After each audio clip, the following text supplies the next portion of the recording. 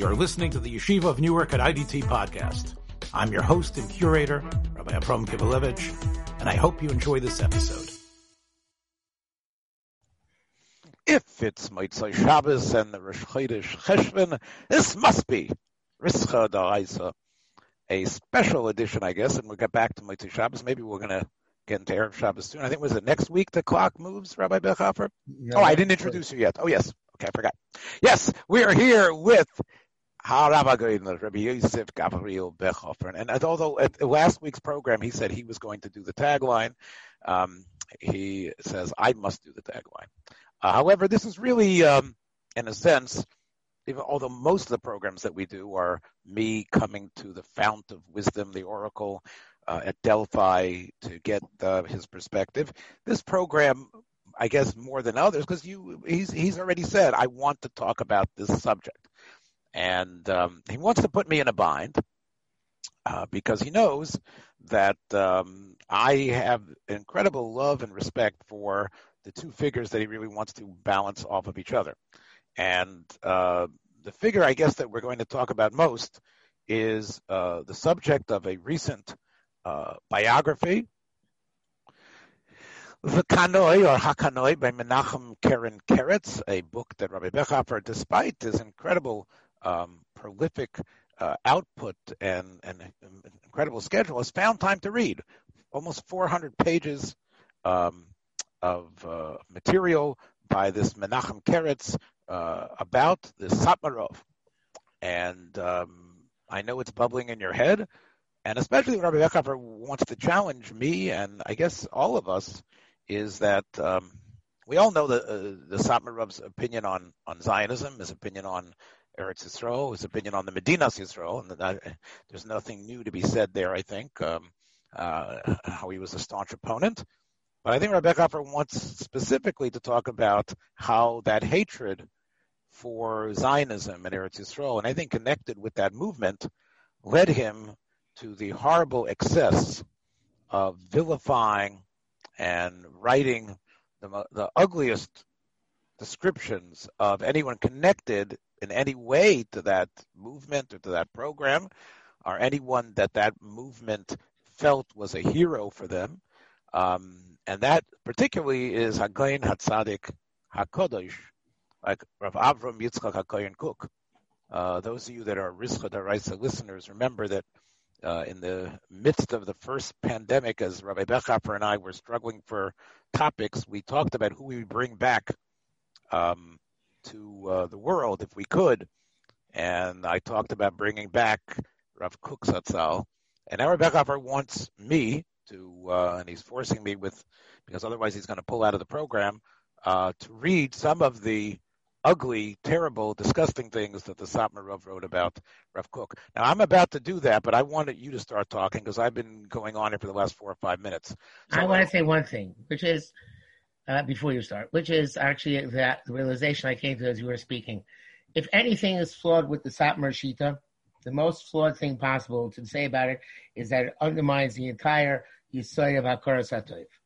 And it undermines the entire concept of Hakaras HaTov in Be'olam L'Chavero. In other words, if the principle of Satmar is that if somebody does you good, it means it's nothing. It's HaKadosh Baruch Hu, and therefore I have no chiyuv of Hakaras HaTov to that person. But I assume that that's not internally within Satmar. I assume that because internally that's not the case. But the Satmar Rebbe, towards the Tzionim, who, as we know, saved him during the Second World War, towards the Medinas Yisrael, which treated him with great honor and respect on his visits to Eretz Yisrael, even providing him with police and mounted escorts, and certainly towards as I've learned from his book, the leaders of the Mizrahi, the Mafdal, and others who actually collaborated with him and helped him accomplish his goals, such as setting up a Satmar Kiryah in Bnei Brak. In the Satmar approach, this Hakaras HaTov is lacking, and I think it's lacking B'shita, and it goes back probably also to the fascinating inter-rabbinic relationships in Transylvania and Marmarish and all these, and the Karpatus before the war, in which it seems that backbiting and double crossing for the order of the day. Well, I remember you're a veteran of Chicago rabbinic politics, so it's not that, I guess it's not so surprising to find the Carpathian Mountains and the flatlands of the Midwest aren't that different if you people them with the tribes of Israel. So they really, right? It's not that different than maybe the tribes of any people. So yes, they're right. Politics, rabbinics, backbiting. Look, you got to wake up a little bit. If you learn history and you read enough, even in the Chuvas Farm themselves, go back to Noda B'Yehuda and Broad and other places, you'll see what was going on, right? The type of who becomes Rav wasn't a meritocracy. Many times it was bought and sold.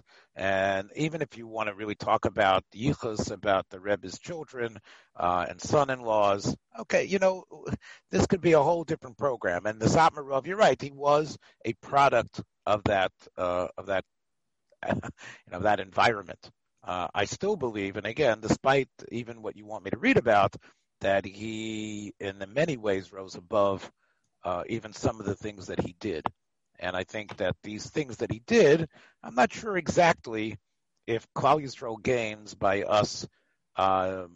It's great reading for Bechhofer when he in his spare time. I'm not sure if it's what Klal Yisrael needs to hear about, but listen, if I don't have you on the show, our ratings go down. So I'm willing to talk about it if you want. And I was, as you say, I'm never anyone to turn a blind eye to a person's flaws. But I'm not sure, as teachers and as, Rischa Daraisa Nickers, what we want to gain by this. Look, we know you're really trying to avoid doing what you're supposed to do as host of the show. Can you just cut to the chase, please, and read the letter? Okay. So I will read some of this letter, but basically, before we go on here, the letter is before the Satmar Rav was placed in the Laga and before he was saved. This is a letter. Change that. Wait a minute. Vayom Moshe was published in the 1950s. Right. But don't tell me he changed after the Laga. By the way, he wasn't in the Laga. That's not true. He was in a ghetto. He was not in a camp. Okay, so you're right. I misspoke. It wasn't in a Laga. But he did not get to the Laga. And this letter was before whatever chesed was showered upon him. Okay? So that's a... What does that mean? You're just making it worse. How am I making it worse? We didn't come and say 1950s. Ich hab gemachte Tos. Veranz Union welchen Sirei Shamayim. Did you ever say that? You know what? I'm going to make a comparison in a couple of minutes, and I already told you what my comparison is going to be. And about... I'm trying to avoid this. Okay, go ahead. I'm not... a whole program of avoidance here. Okay, go ahead. All right. Well, just because you makes you uncomfortable. Fine. Okay. Good. I don't mind. You know what? I can squirm better than you can. All right. I can squirm, and I'll squirm. Okay. So this is a letter that Rabbi. First of all, let me just tell you, this letter is found in the Divrei Yoel, but it's also found for anybody who wants to troll Rabbi Bechhofer's blog spot or Eish Das or. I'm sure you're going to put a link in the description, right? Well, I don't know. You've had so many different names. I mean, you've been on the internet, I think, before Al Gore even knew what the internet was. I mean, you've been out there. So I don't know where this was. Was this YGB? I'm not sure what this was. HDOS. But anyway, My blog. It was your blog. Okay. So anyway, about 8 years ago, if you can control it, Rabbi Bechhofer was involved in I guess speaking about or writing about how the Satmar Rav was incredibly flawed, right? I think that's what you would say. We should see him as a flawed person. I think that was your point, right? Yes. Okay. That as great as he was, he should be flawed. We should see him, and we should see him in the same light as we see other men who had great potential, did some great things, but we need, as real honest people, to see them as flawed. And this was your evidence to your readership, your immense readership there on the blog. That's a little stuff. Once you a couple of guys ready. Now you want to twist it even more. Okay, fine. Okay, so this was your attempt to show that you were correct, that this man is a flawed person. Here he is. Okay, I'm going to, again, I'm going to Vakesh Mechila from the Kedusha of the Satmar Rav that I'm reading this, and from Rav Kook. before I'm It was reading interesting you asked me from Satmar first. Because why should I? It's like the Gemara. I see deep down you're a real Hungarian there. No connection. But anyway, my point is, this is like, was it Rabbi Yossi? Who was it that Rabbi Yonasan ben Teresa who said to Rabbi Kiva that he was Rabbi Yossi Glili that said to Rabbi Kiva that he was, what did he gain by being Magala the Klein of Tzlavchad, right? That he was Magala the Tzlavchad, that also Uiten is Adin. Wasn't Rabbi Shmuel? What? Wasn't Rabbi Shmuel said it? Rabbi Shmuel to Rabbi Kiva? Yeah. Actually, Rabbi Kiva was upbraided. What do you mean? All this apologetics. This is printed in the Divrei Yoel. The Satmar Hasidim take pride in this. They decided when they put a sefer of the Rebbe's Ksavim to put this there. Halo Davarhu. Okay, so Ad Shabav Seinu Harosh Niskayim Behem Hayutzarel Harosh. The head. The one they see as their head is this terrible enemy, Ish Tsar V'Oyev, which of course is terms for Haman HaRosha. L'doster Reseinu Akdosh L'Korei Emuna, Dorach Kashto Ka'oyev, Hofer Bris Oilam, Hanokul B'Shem. Again, it's my first name, two names as well. Avram Yitzchok Cook. Hu HaGever Asher Hichsik V'Hirchiv V'Artzeinu Akdosh Gvul Hatuma, Rachmana Litzlan. That Rav Kook is responsible for expanding Tuma in the land of Israel, the land of Eretz Israel. By strengthening the Tziyonim. Also, Rav Kook was not an official member of the Zionist Party. He wasn't part of Mizrahi either. He had Tainus. Again, this is Kivelevich just adding this. But anyway, Asher Hema Be'itim Halolu. Now, I'm going to get back to this point in a second, and I think this is a key phrase, that they are, at this point, maybe not 100 years ago, maybe at this point, they are the biggest stumbling block for Klal Yisrael. They are destroying the whole planet in a way because they represent the worst possible thing for there to be in the world. Etc., etc., that we're not going to have the Torah, the world can't stand. And worse than Rav Kook supporting them, that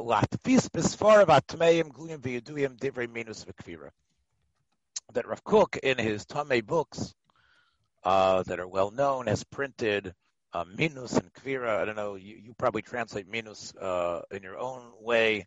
Heresy and a total incorrect view of the way God and prophecy work, and obviously denial of essential things. With incredible arrogance and chutzpah. I don't know if there's any good translation for chutzpah. We've never seen anything so terrible and ugly. I can't stand hearing about it. Again, Eris here, this is a play on words. This is not the Eris of Goliath, in terms of his armor, but it's actually the poison. His poison is metal poison. That sticks, lasis, ladiach, pirchei shoshana. It's the type of thing that can get young people and get them off the derech. Anyway, and he says he wrote them in a book called Kol Godol, and he wrote the letter to the person that he would take over the job to, the letter that was also, he says here, from the original when they were Satmar Rabbanim. And I saw them, and if you read what's in those books, Meleim al Kol Kadoisov, it's full to the brim with Divrei Minus V'Kvira, Ma'oid V'Noira, and I can't even stand writing them because it's such terrible tuma, and it's Oile Naim Shekach Royos and Hashem Yirachmim Me'era, and these type of, okay, do I have to go on? No, you have to write. I think you should have to say that he's going to say he's bestowing blessings of revenge in tempest and strength against Rav Kook. Okay, yes, it does sound like he is trying to bring down a lightning bolt to strike him. That's what it does sound like, and it sounds like he's worse because he is a Talmud Chacham. He knows that Rav Kook knows how to learn, and that he's worse because he's Machal Hashem, Machdiyas Harabim, and then he brings a number of Mar Mekaymis to show that, and how even it has to be destroyed, and he's worse than a Sefer Torah Shekosav Min, et cetera, et cetera. Okay. Some people say we should have Shalom, and he says that's worse. I can't be quiet in this case. All right. So, and again, I would assume there's even worse here that I'm skipping. Another letter also, yeah. And I'm sure. Okay. So we got the point, right? So again, but it's interesting when you stopped on the screen. If came Oso Ish. Here he calls him Yoshker. All right. Look, look, the fact that he was a polemicist and that he could write in a sharp way, someday they're going to find Bechhofer and Kibilevich's writings to each other. And they're also by the Satmar Rebbe standards, we are noch schleppers of the lowest degree. We don't come to his heels in terms of our capacity. Lahashmi, laharog, lahabed, ulashmitz. Right. Actually, again, he calls his writings like the worst avodah zarah literature, and he feels that it's a kfir in Torah. Again, how we could say that?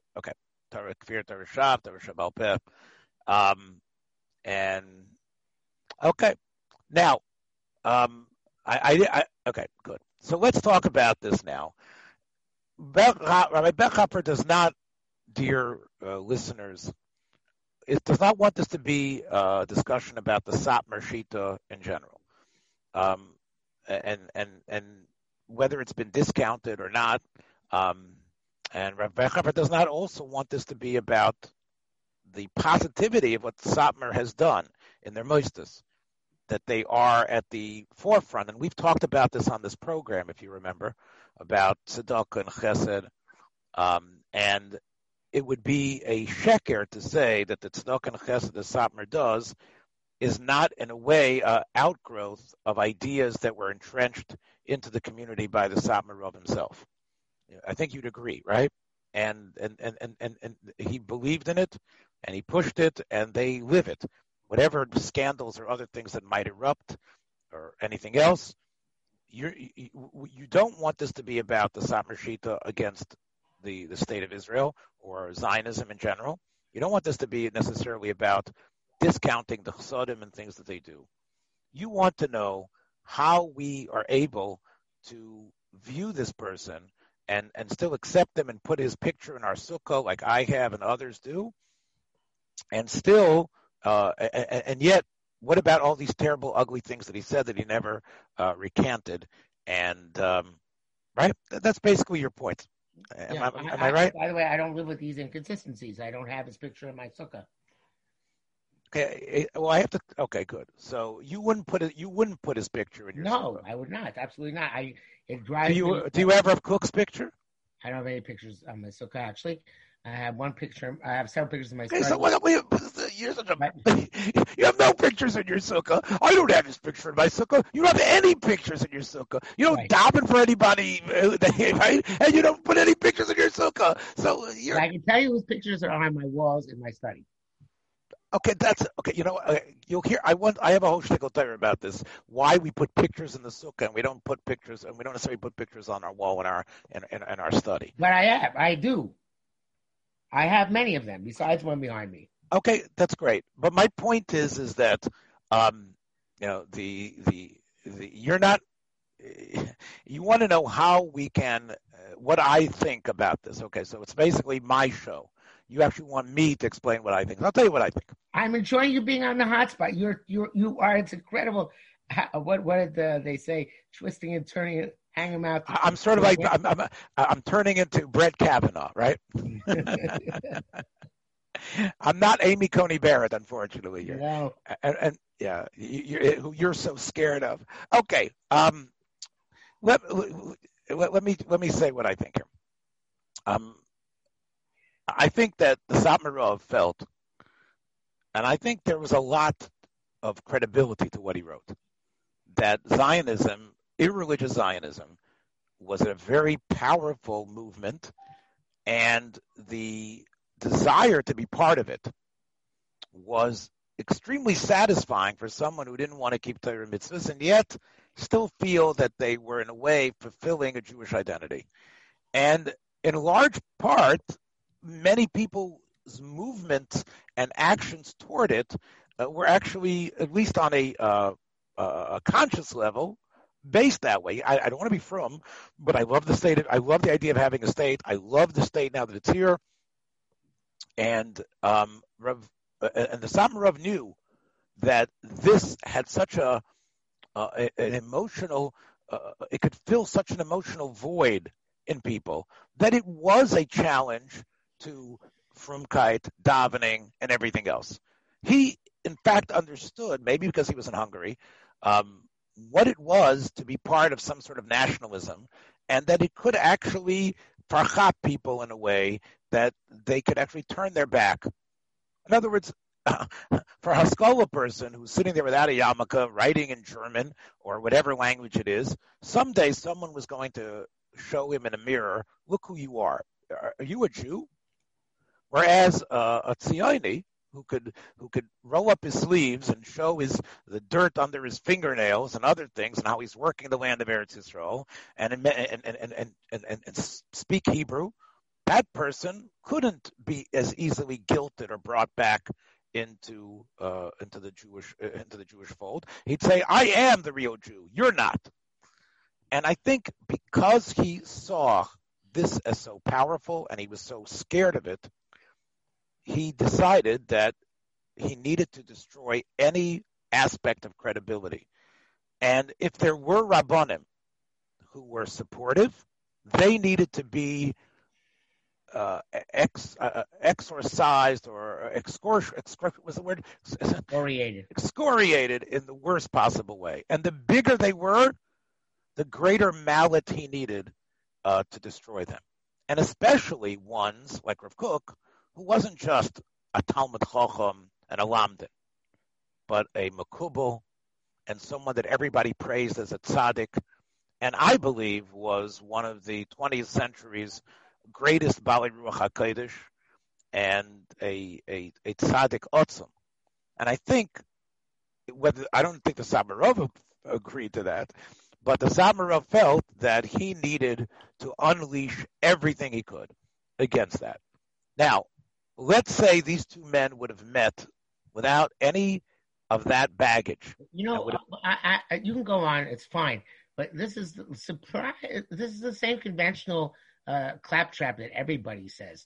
That is, the Satmar Rebbe, he felt he had to be the big kanoi because he had to counterbalance the opposition, which is very strong. So had to show him he didn't mean what he wrote. No, he really loved Rav Kook deeply inside. I didn't say he loved Rav Kook. Yeah, but that's basically what you're saying. No, I'm not. I'm saying that he felt he was a kofer and not bikoros, even though he wrote a kofer and not bikoros. He definitely felt that, right? You know, he wasn't going to take. You can't have it both ways. Yes, you can. You have a right, if you were wanting to save Klal Yisrael, to throw somebody under the bus. That's what he felt. He felt he had to save Klal Yisrael. And where do we have such a source? That you're allowed to do such a thing. They're allowed to throw somebody who is regarded as a tremendous Talmid Chacham, a tzaddik and Ohev Yisrael. Where does he allowed to throw these people under the bus? Okay. You have a source for this? Maybe Korach, Pinchas? Korach. Moshe throwing Korach on the bus? Is that the parallel? What do you want? Where do you find this? When you see that somebody, let's take a look at Rebbe Lezer ben Horkanus, where they didn't call him a min and apikairis, but if you say, like some Rishonim, that they put him in a chayrim otzim because he represented a threat to the idea of Leibur Shabbat. They gave him tremendous cover afterwards. You know that. Right, but 1 second. I didn't say it was doime exactly. Yeah, it's not doime at all. I think it is. Yeah. I think it is, because here you see, they said, look, you think that we need to say this. We need to say this about him, that he is outside of the machna. Otherwise, Torah doesn't stand. And I feel good. He had to say this. Now, he had to say in his mind, he had to say it. Say this? In his mind. In his mind, that his mind is not warped. He feels he has to say it this way. Ish tsar v'oyev, oisoi ish. Yeah. Satmarov felt that the enemy was so powerful, he needed to show Allowed no to mercy. lie through his teeth in order to save Am Yisrael. Okay, I'm not sure about. I'm not sure if it was lying through. I'm not sure if it was. Put this. Did he believe that the pieces in Orot, which he's talking about, when he talks about, and we can talk about those pieces at a different time, and I don't know if I have the energy to put them in the show notes, but we could talk about the pieces in Orot, where he talks about the great neshamas of the Machalei Shabbos and the people that were playing soccer, and the people that, which is what he's referring to, right? You know what I'm talking about. He's talking about the pieces in Orot. You look like you don't know what I mean, right? You know what I'm talking about. The pieces in Orot where he says that the Machalei Shabbos, although he doesn't call them Machalei Shabbos, but he says these people who aren't connected to our mitzvahs have big neshamas, and that what they're showing, even when they're just strengthening their bodies for the purpose of becoming good soccer players, really is part of an incredible ruach of kedusha that was taking over and coursing through the Jewish body, body meaning all the Klal Yisrael, and that's why this was happening, and that needed to be recognized. Now, the Satmarov thought that was crazy. I'm sure he thought that was off the wall nuts. Okay, so he could have called it shtus. He could have called it. He could have called it ridiculous. No, but he said the books are mole kfira uminos. Not that he wrote something stupid about soccer. That's enough. Look, it's enough. That's called mole. That means he went through the whole book. It was all mole kfira uminos, and therefore all the books. That's hyperbole that you're going to find in Mishpacha magazine I wanted to show Mishpacha magazine and in Jewish everywhere. People are always overstating things. Okay, but listen, there might be other things that he's referring to as well, where Rav Kook, and again, our listeners who are Rav Kookniks and who have the Weisse Shas. I wish we had such listeners, but the people who have the Weisse Shas and Rav Kook's farm, they might be able to find other things where, again, that could have set the Satmarov up in some way. And we know what he thought. And again, this was, let me say it very clearly, by the way. There's no question in my mind that as a pure Makubal, Rav Kook was a much greater Makubal than Satmarov. Satmarov grew up in the spirit of Kabbalah all around him, but I have gone through hundreds and hundreds of pieces of the Divrei Yoel al Torah and other things.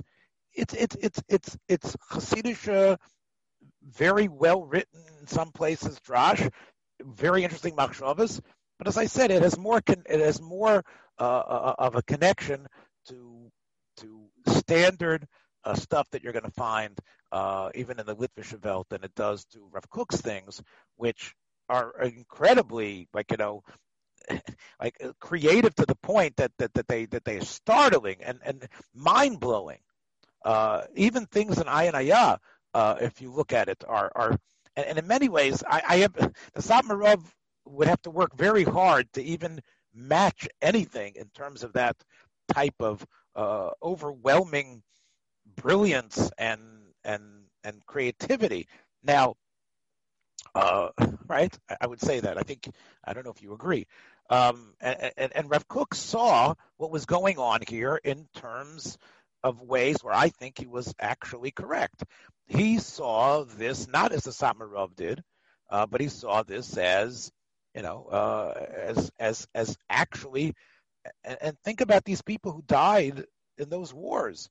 Look, the Satmarov was willing to say after 67. Let's talk about this. That these Nisim are all Maisim of the Sitra Achra. I would be more worried. To me, that's what should be in Bechhopper's blog, right? That's much worse to me, right? Don't you think? Than the stuff against Rav Kook. I think personalized is much more personal. Type of comments are far worse than general shitas. He can have whatever shita he wants. It might be a kooky shita, but does he think the people who die in the war are considered Meginim of Klal Yisrael who die for Kiddush Hashem? Just like Avigdor Miller holds there on. All right, so I don't know enough about Victor Miller Shita about that, but that's where I would vilify. That's where I would that's what would get my blood boiling. And in a sense, how could he? Again, I'm sure he cried over what he would call the senseless deaths. But that is probably a much uglier thing when you talk about people who lost children in the war, and then you tell them, your kid died for nothing. Your kid wasn't dying for Kiddush Hashem. Or to say that the victories of 1967 wasn't mamish the Yad Goli of HaKadosh Baruch Hu. To him, they were actually the Yad of the Sitra Achar, trying to strengthen the Zionist hold on Klal Yisrael. So he was Meshuggah L'Oisa Davar. Yes, he was Meshuggah L'Oisa Davar. And that to me, does that mean that he doesn't belong in my sukkah? No. I think that the Satmarov changed America. The reason I assume that you also, because you're a unique kind of person, I assume that you would also put Saul Lieberman in your sukkah, Reb Shlomo Goren in your sukkah. No. Karabach in your sukkah. These are all. I believe these are the examples. Oh, come on! I saw it was on your blog. You cannot compare. Look, I know you. Well, why? Okay. Look, first of all, I think let's talk about me and you. We've talked about ourselves. No. I'm not asking you to put my picture. No. I'm talking about the last act. Look, the last act of your life is crucial, right? Goren at the end of his life. I mean, it's a train wreck. I mean, compared to where he started, and right. And I say the same thing about Karlbach. Can you say, the fact? So those two are actually incredibly talented, gifted, brilliant. Goren especially so brilliant in learning. But look what happened when fame and the spotlight came on them, and whether it's kissing women or running around blowing the shofar everywhere and firing your rifle instead of finishing your sefer on your Shalmi, whatever it is, was the Satmarov guilty of similar things in the last skufa of the last 30 years of his life? He was being manig and Ada. He was changing Frumkeit in the whole in America. Well, excuse me. I take exception when that's said. It's one of the myths about the Satmar Rebbe. You want to say he was manig and Ada L'Tiferes. You want to say he produced tremendous chesed. You want to say that his Hasidim have certain milos which the rest of us don't have. I'm fine with that. Don't say he brought Frumkeit to America. My personal, I don't know about you in Memphis, Tennessee, but me in West Hempstead, not a single part of my upbringing, education, and socialization had anything to do with Satmar. My Reb Shraga Feivel Mendelovich was responsible for me. Reb Aaron Kotler, you can say to a certain extent, although I'm not 100% sure about that either.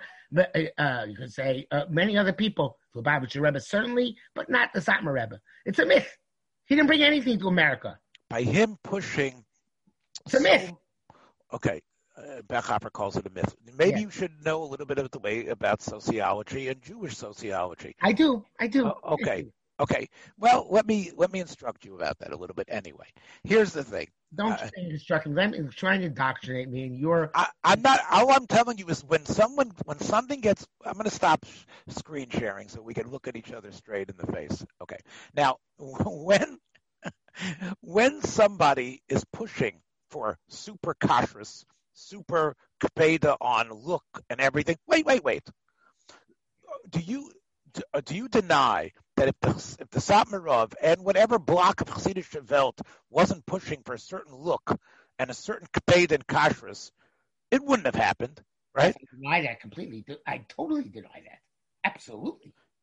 Oh, come on! Look at look what America was before he came. Look at the way people dressed. There were 500 Chassid Rabbanim who came with him.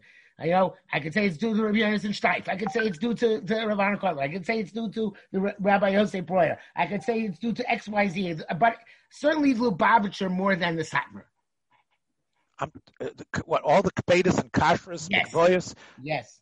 Because the Satmar left New York, and Lubavitch is all over the country. Well, we know that's the way sociology works. The head... The Gufa Basar Reisha Greyer. We've talked about this on our program. Last week we talked about it. Not the Reisha. I don't know what you're talking about. He's not the Reisha. He had.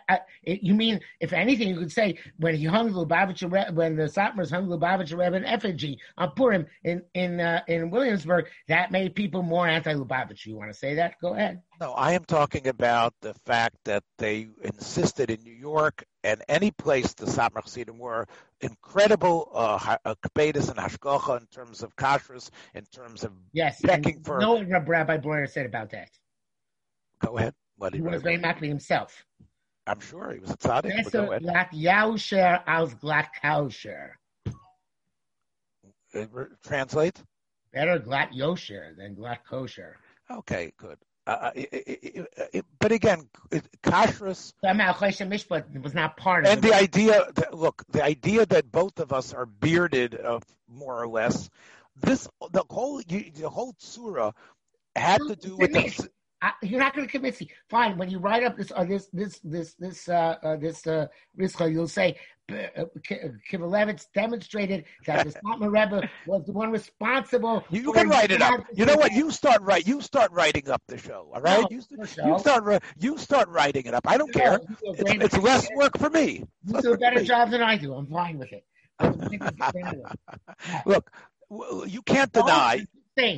I deny that the Satmar Rebbe is responsible for Furumkeit in America in any significant way beyond Brooklyn.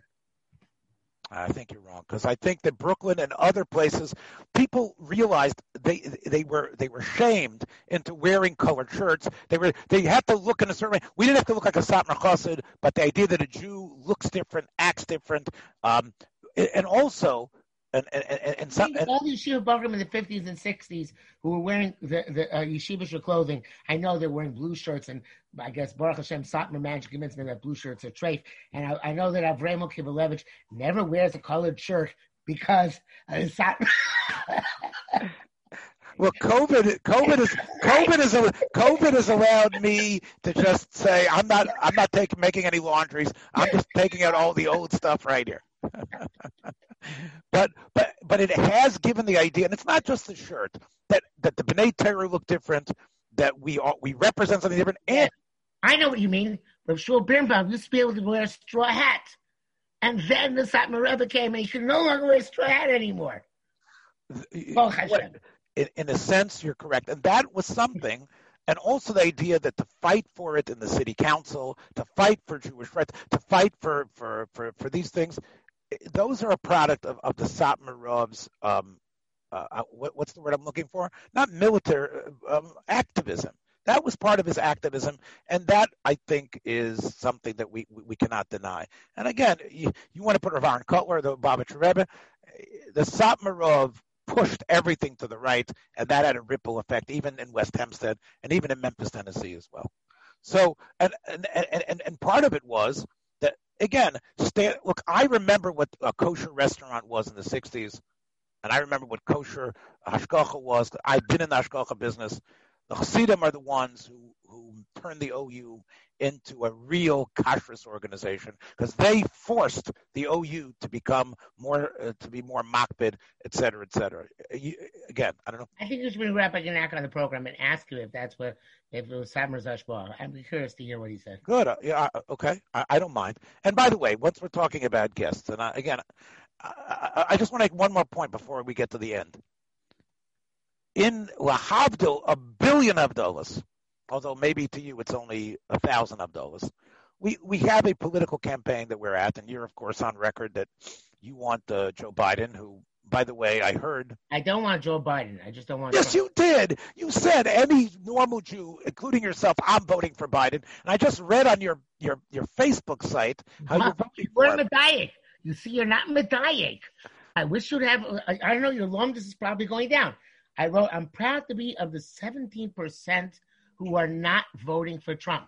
Ich habe nicht gesagt, ich habe Geiber zu sein von the 17% are voting for Biden. I take no pleasure in voting for Biden. But you are. Yeah, because of my financial situation. Right, okay. So, and by the way, I heard that Biden said that an 8-year-old or a 10-year-old should have the right to choose his gender. That's what he said on the program Thursday. Trump couldn't. You think Trump doesn't hold the same thing? Trump couldn't care less about it. You're right. Trump cares about nothing. Right. Trump cares about nothing except himself. Yeah. And everything he says is narrow. Right. So they're both. Okay. They're both oisvars. They're both oisvars. Okay. So right now, so let me get to my point. So both of these oisvars are willing to bashmutz the other person because I think Biden in his heart is not a Russia. Whatever he is, he's not a Russia, and he feels that, you know what, I don't care. I will say what needs to be said in order to save America. And I think that was the Satmar of Lahabdo trying to do. He felt Yiddishkeit needed to be saved, and the same way Biden has turned Trump into the source of all evil, and instead of being an idiot, a ridiculous maneuver, which is what he is, ridiculous maneuver, stupid person. We all say this, but he is not the source of all evil. But Biden will say it. Kamala Harris will say it. Booker will say it. Every Hollywood person will say it. Nassim Marov felt he could say such a thing against Rav Kook because because to him, the future of the world, not just America, was in the balance. Because where the Jews go, Klal Yisrael goes, the Torah goes, the Bria goes. Right? Shamayim Ba'aretz goes back to Tohu Uvohu. And therefore, when Rav Kook speaks about the Tzionim coming from the Shamas of Tohu, who are so big, what that inspires in the Satmarov is the world going back to Tohu Uvohu. So that's what I think. That's where I would compare it. I know we're going long here, but you started with something from that I think needs a little bit of time and effort. What do you respond to that? I'm going to just end with one last thing. What do you think about my comparison to the political zeitgeist? It sounds to me like you're comparing the Satmarov to Trump. I'm comparing him to both of them. Okay. What the Satmarov did is what politicians do. I would like to go on record as saying that Chas v'Sholom, in my opinion, to compare the Satmarov to Trump and Biden, who are both oisvars. Didn't I say Lahabdu, 1,000,000,000 billion Abdolas? Yes, I know you did.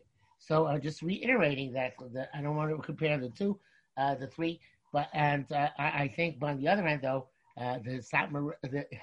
somebody like Trump or Biden said what the Satmar Rebbe said about Rav Kook about their opponent, they would have been thrown out on their faces. In the Jewish world, you mean? No, saying they said something parallel to that in the non-Jewish world. I don't know how you could get parallel because. But they both have. They both have called. Hasn't everyone said that he's the biggest threat to this democracy in the world? Yeah, he's the biggest threat to the planet. He's a madman. He's going to destroy. He's got his finger on the button. Right, but in Judaism, we have much more profound insults than the secular world has. You know that, right? Because it means more to us. Because the fact that to us the fact that min and apikeris kaifer is almost worse than nuclear conflagration. It is. Yeah. So I'm saying I don't think these types of shtochs would ever make it to the secular arena. Okay. Anyway, they would cause a tremendous uproar, but we don't. They. Okay, so they don't operate. To give an azasach, Azashos. I want to. Speaking about a shos, a number of people have heard your comments, or at least have heard the filtering of your comments about repealing the Second Amendment on our last program, and are itching for a chance to get in the ring with Rabbi Yosef Gavriel. So I'm going to try to set that up. I know. And we probably cannot afford Ben Shapiro to come in and defend himself. I hear he's very expensive. He doesn't. Although Ami Magazine, I see he's now writing for Ami Magazine a regular feature. So I don't know. Maybe we can get him. But there are people that want to take you on what you said about the Second Amendment. And by the way, like we say, I think we will have by next week is going to be the election. No, I think in 2 weeks, right? Yeah. 2 weeks will be the election. And again, you felt that Trump is going to pull something out of his hat. I don't know. Maybe QAnon and you should get together and think about. Well, my wife told me that Kanye West is going around still. Kanye. Still kind of campaigning for president to draw votes away from Biden from the black community. I don't know if that's the October surprise or we'll see something else. Yes, well, I don't know if Kanye West. I don't know much about his popularity, but something tells me that, he probably is not going to draw. I hope people will listen to this program because I think we've gone for almost an hour now. So, All right, I'll have to compress some of it. All right, and hopefully, again, people can realize how seriously Klal Yisrael takes their issues. Again, the zichram of both of these men that we spoke about today, and again, Rav Kook only in a secondary fashion, but I will say again, Tzadikei Yesodei Olam on both of them. My good friend Rabbi Yosef Guriel Bechapper wants to lump the Satmarov with a number of other flawed semi-gedolim, and please write in and shtoch Rabbi Bechapper as strongly as possible about this, my all Satmar friends. Well, that's it, my friends, for this Motzei Shabbos Rosh Chodesh episode. We'll see you again, Mirz Hashem, hopefully next week. Take care, everybody. Be well. Thanks for joining us for another episode from the Yeshiva of Newark at IDT Podcast. Be sure to subscribe on your favorite podcast app so you don't miss a single episode.